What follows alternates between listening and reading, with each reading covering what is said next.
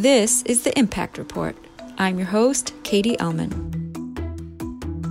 The Impact Report brings together students and faculty in Bard College's MBA in Sustainability program with leaders in business, sustainability, finance, social entrepreneurship, and more.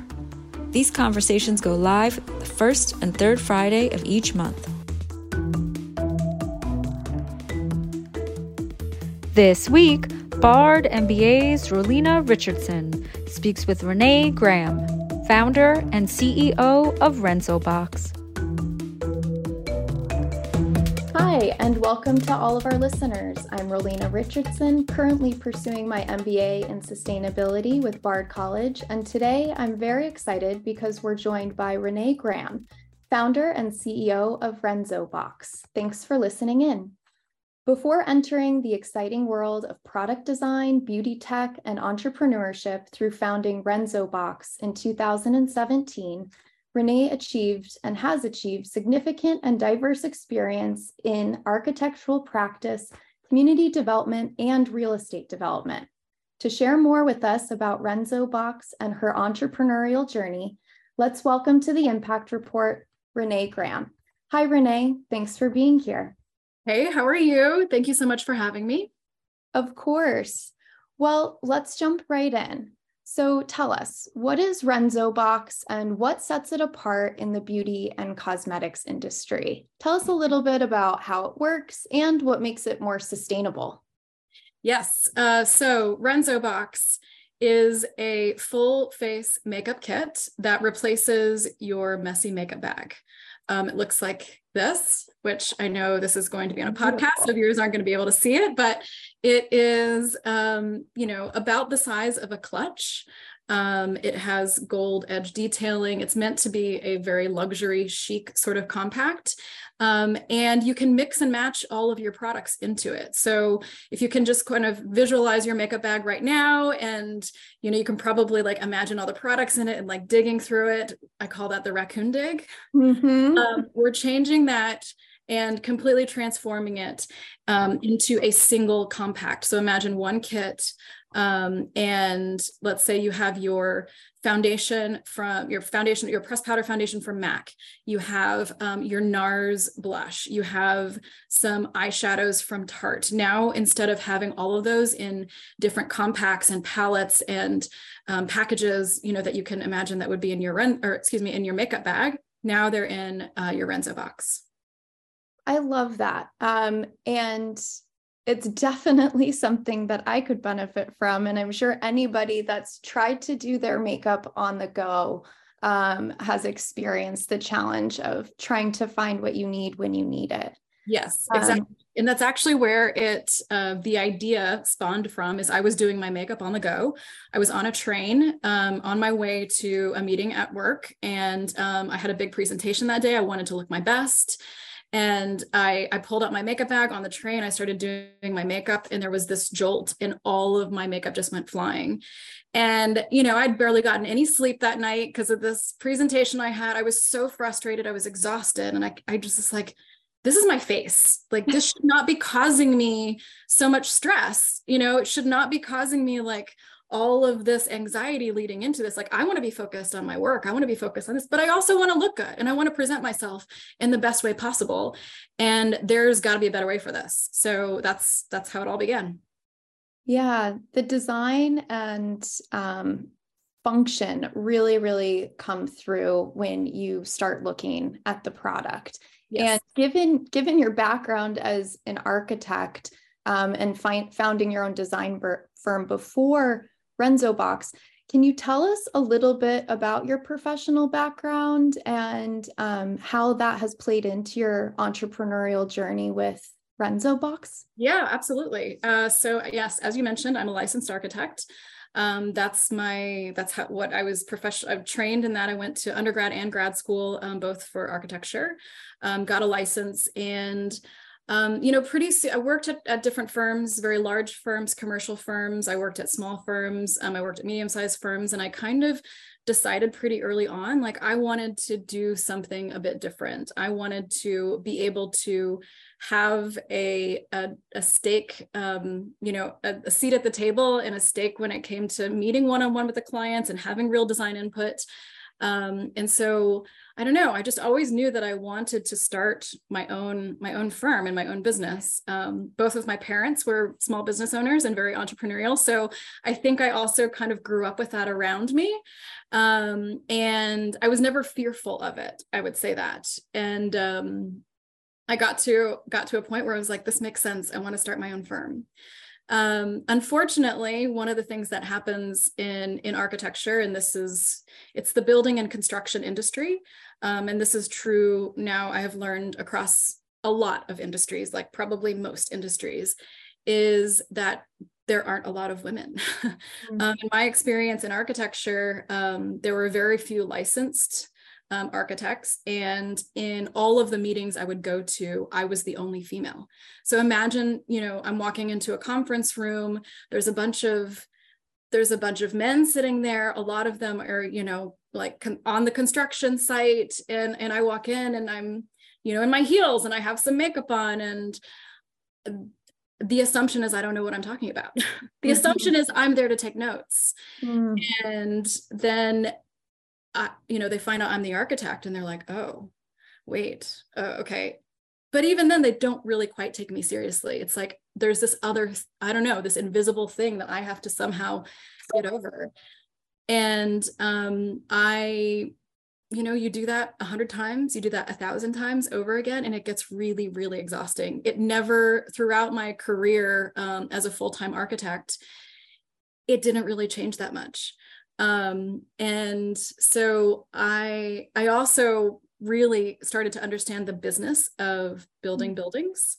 And that's where the real estate development came into play. I wanted to have, again, a seat at the table, but this time on the ownership side of the table. And so started doing some real estate development. I realized that a lot of these developers have no idea how to deliver a building. And I did, from the ground up. And so started to leverage that knowledge into building into something else, which is not unlike RenzoBox, right? So I saw a problem. I kind of like envisioned a solution. When I started RenzoBox, I actually wasn't dying to create this myself. I wanted someone else to create this. And so I actually scoured the internet, like looking for any kind of product that solved this problem. And there were some sort of kind of solutions out there.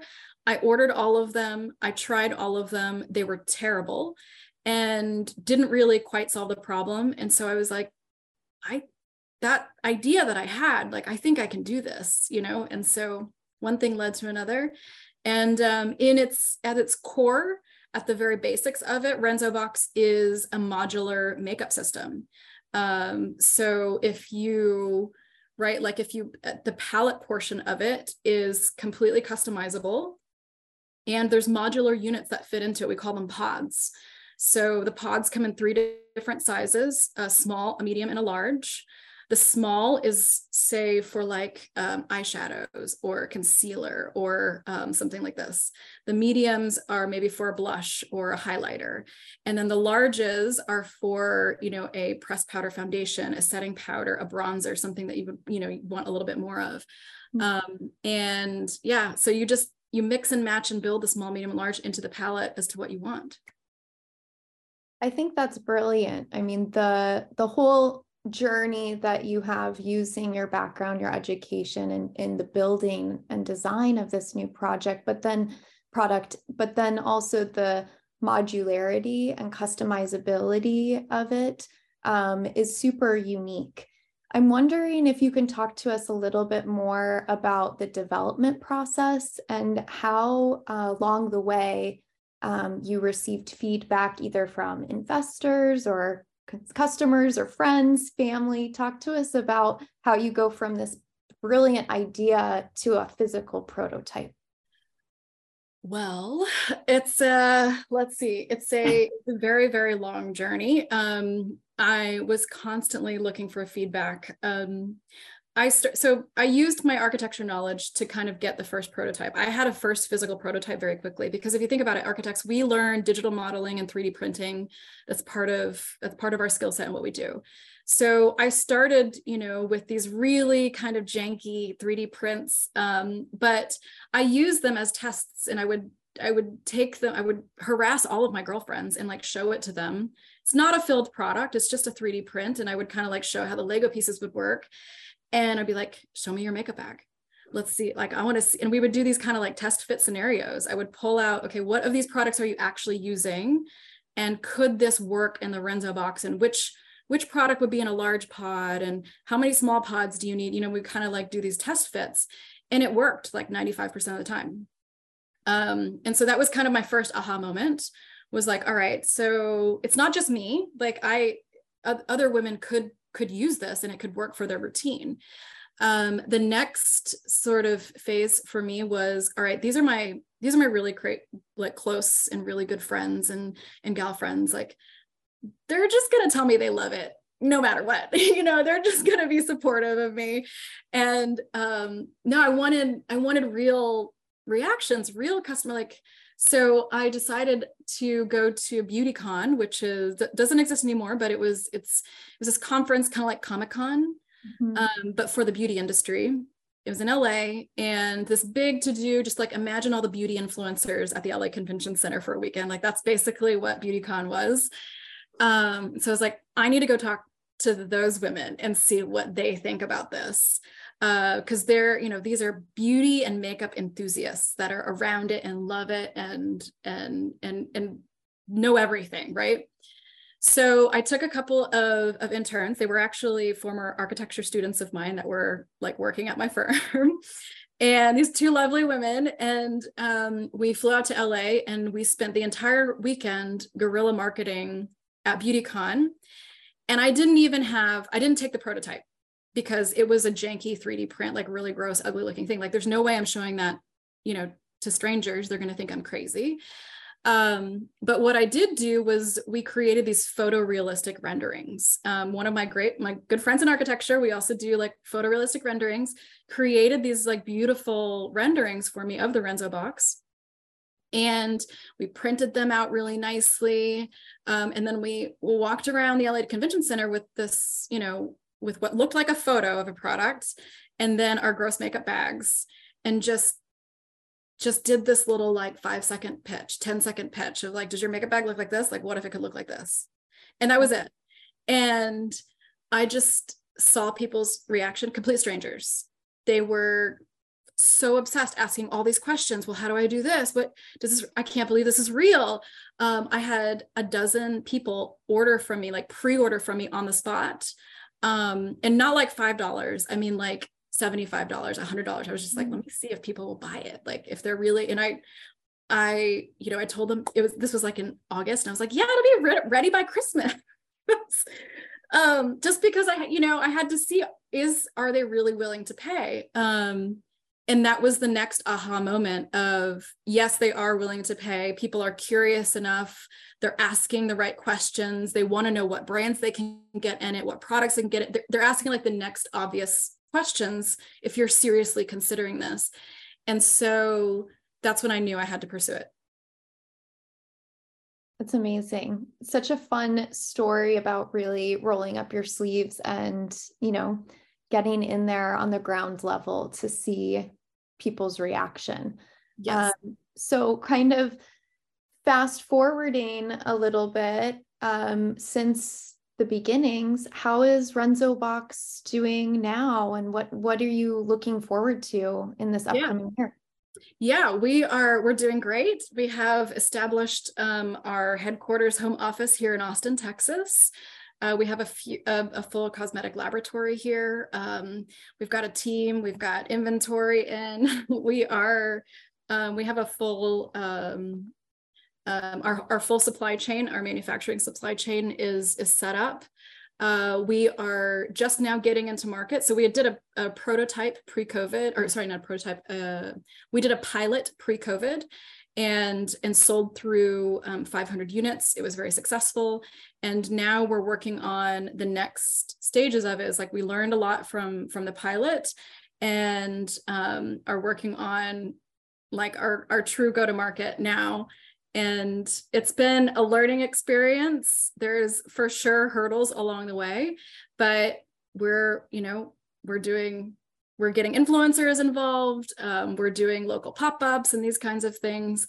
And the reaction so far has been really awesome. That's great. Now to kind of bring in a little bit of the realness to why you maybe had started this, aside from personal need. Before the interview, I was able to review your website, and you all share a startling fact, and that's last year, the global beauty industry created 180 billion units of single-use plastics. That's right. So Renzo Box is obviously taking a huge step to provide a solution in cutting that down. And you're developing your own recycling program, Renzo Recycles. Can you tell us more about this and just your view on single-use plastics in the beauty industry? Yeah, I mean, 180 billion units of single-use plastic created by one industry is not acceptable. It's like we cannot keep doing this, period. It's unsustainable on so many levels. And now when I walk through the beauty aisles, all I see is garbage. Mm-hmm. And to be clear, by single-use plastic, we mean it can only be used once, and then it has to be recycled or thrown away. And if it is truly single use, which most of these are, it means that it's not even possible for it to be recycled. In the cosmetics industry, that's like 100% of the products because they're actually too small. Or they're made of multiple different types of plastic or multiple different materials, and they'll be tossed out even if it is of the size. But actually all of it, like almost all of it, doesn't even, when it goes through the sorting, it gets thrown away because it's like it's not worth us messing with, kind of thing. Mm-hmm. But you take 180 billion little tiny pieces of plastic everywhere, and these are the things that are going to end up at the bottom of the ocean, floating around in the ocean, in the landfills, and they will not decompose. So when I realized that, and I realized looking at my own makeup bag of what I was carrying around and the amount of single-use plastic versus now what I carry around, it's 80% less. That's a huge number. And we were testing this on all of our customers of, okay, what is the weight of, we were just like weighing the plastic container of, okay, if you were to purchase this currently off of the shelf, the gram weight is this of this piece of plastic versus now in the Renzo box, this is the weight. And so we can see it like it's absolutely accounted for in how we reduce the amount of single-use plastic. And we want to help educate brands as well as consumers to show just how much the packaging is it's not necessary. And consumers are much more concerned about making sure that they're making great decisions when it comes to the planet, when it comes to their choices as consumers. You know, if I can buy something that has it's the exact same product, but now I can buy it in a form factor, in a format where I'm not creating that much garbage, of course I'm going to choose that. Like, of course I'm going to choose that. So yeah, it's a huge part of what we're doing. Well, we definitely appreciate that. And that's something that really stood out to me that was very unique and, upfrontly important to your business. Yes. I want to talk a little bit about what you think the future of the industry holds. So there's some estimates or that in 2022, the global cosmetics market increased to $93.5 billion. And obviously we expect that to grow. Where do you see this growth stemming from? And are you kind of hearing of any specific categories or trends that are kind of coming up or becoming more popular in the beauty industry? I would say, I wouldn't talk about it in terms of a particular category, but I would say in terms of customization. So I think that's really the big area of growth, and specifically how technology can help with hyper customization and customization at scale. So it's easy to mass produce a product, but that's a one size fit all approach. And what can we do if, so for example, your skin is very different from my skin, your hair color, your eye color, your skin texture, your, like all of these things play into what types of products, what sorts of ingredients, what shades and colors go well with your natural facial features. And so how can we make sure that you have the exact right products and the best products for you, for the looks that you're trying to achieve, or for whatever kind of like aesthetic, enhancement that you want to achieve or maintain? How do we do that for you where it's custom to you, but also for me, and also for, the billions of other women on the planet? So I think that's really where the growth is going to come into play. That's great. It sounds like Renzo Box is very well positioned to be able to capitalize on that while doing good and helping women have, or people have, less messy makeup bags. So yes, by transitioning, love everything about it. So you have a long list of accolades and recognition for all the great work you're doing, particularly in your local community.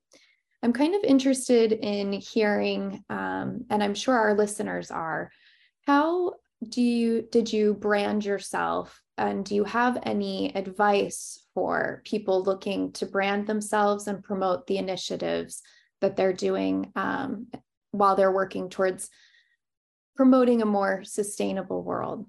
Yeah, that's a really interesting question. I can't say that I actively thought about what my personal brand is.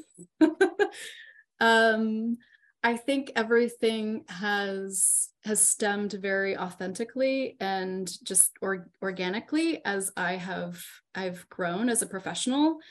I will say that as an architect, I'm quite nerdy. Like, I spent a lot of time in school. I love the details. I love learning how things work. But at the same time, I'm also very artistic. Like, I love to draw. I'm very attuned to spaces and what makes them beautiful and what makes them, gives me a certain feeling when I walk into a space. And I'm very particular about all the little details of these things. So the tagline for Renzo Box is "Where beauty meets brains." And it has a lot of meaning in it. It describes the product itself. But it also, for me, it describes the Renzo Box woman, like the woman who uses the Renzo Box. And I think that at the same time, it touches on, my architecture background, right? Like a beautiful building is not only beautiful in its aesthetics and its appearance, but it also is highly functional, and it should work very, very well. And so it's a marrying of these concepts of form and function is how it's commonly referred to in architecture. And then it also really touches on my priorities and my value system. I think that as women, we are first judged by our outward appearance, primarily, and our intelligence, our hearts are like, that's something that is secondary. And I think that's something that has been perpetuated by consumer marketing and these sorts of things. And it's infiltrated into society. I can very distinctly remember growing up and being told so many times how beautiful I was. Oh, you're so beautiful, so beautiful, so beautiful. and there's like, wait, I have very little to do. Like, thanks, mom and dad.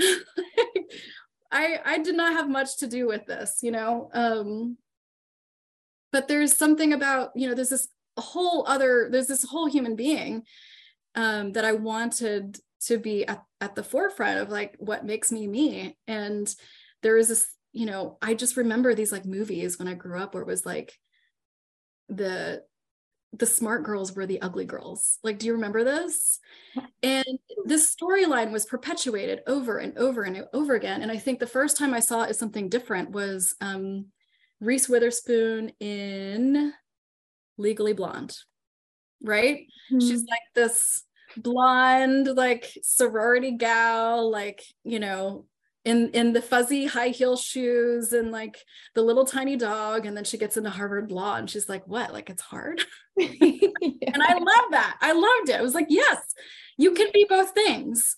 Mm-hmm. You absolutely can. And one does not, you know, and so it's like somehow society puts these things on a spectrum, and it's like you're either one or the other, like this seesaw sort of thing. I'm like, no, it's this continuum. It's both. It's all the things. Like it's, and we should celebrate and praise like all of it.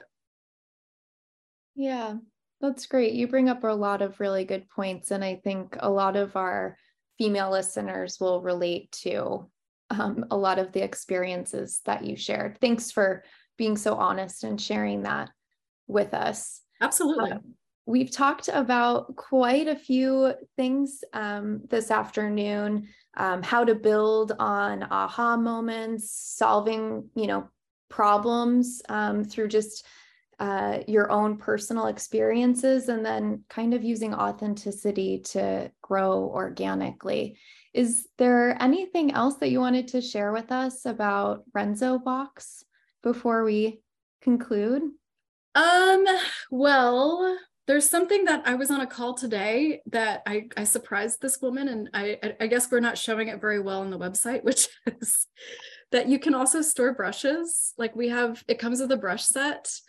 I don't know if you saw this, but there's a hinge tube at the base of it. This cap twists off, and there's a brush set, a full face brush set. Amazing. That just slides into, so imagine the hinge like on a door frame, for example, but imagine that center part is like a hollow tube on the inside, and that's what this is. And that just becomes like a usable feature where we keep the brushes in there. So anyway, I'll just share that little tidbit because yeah, when I was on a call today, she was like, oh my God, I had no idea.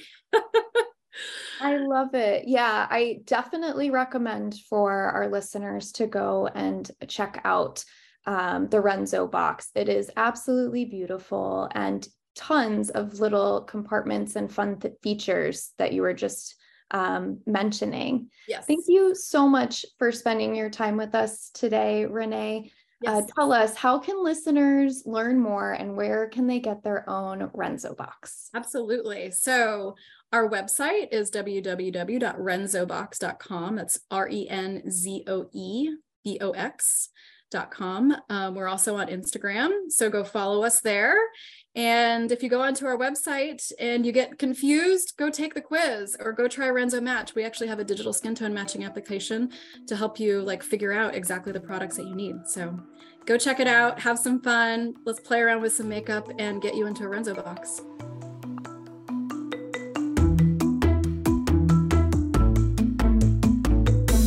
We appreciate our loyal Impact Report listeners and hope you can help us spread the word about the series and the important sustainability work of our guests.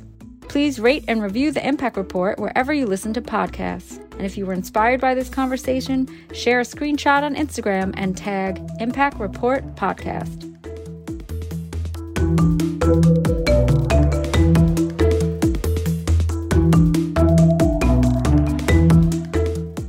To take the quiz and get your own Renzo box, visit renzobox.com. That's RENZOEBOX.com.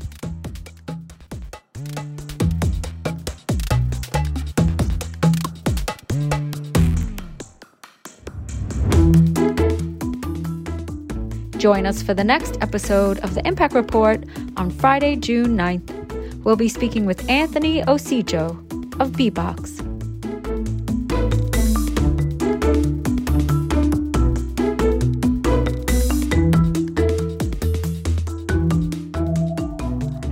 Interested in learning how you can launch a high-impact, purpose-driven career in sustainability? Check out the resources page from the Bard Graduate Programs and Sustainability for access to free resources to jumpstart your career. Hear from leaders in the fields of climate change, consulting, impact finance, circular economy, and more about how they launch their careers and the tips they have for you to join their industries. Visit gps.bard.edu/resources today.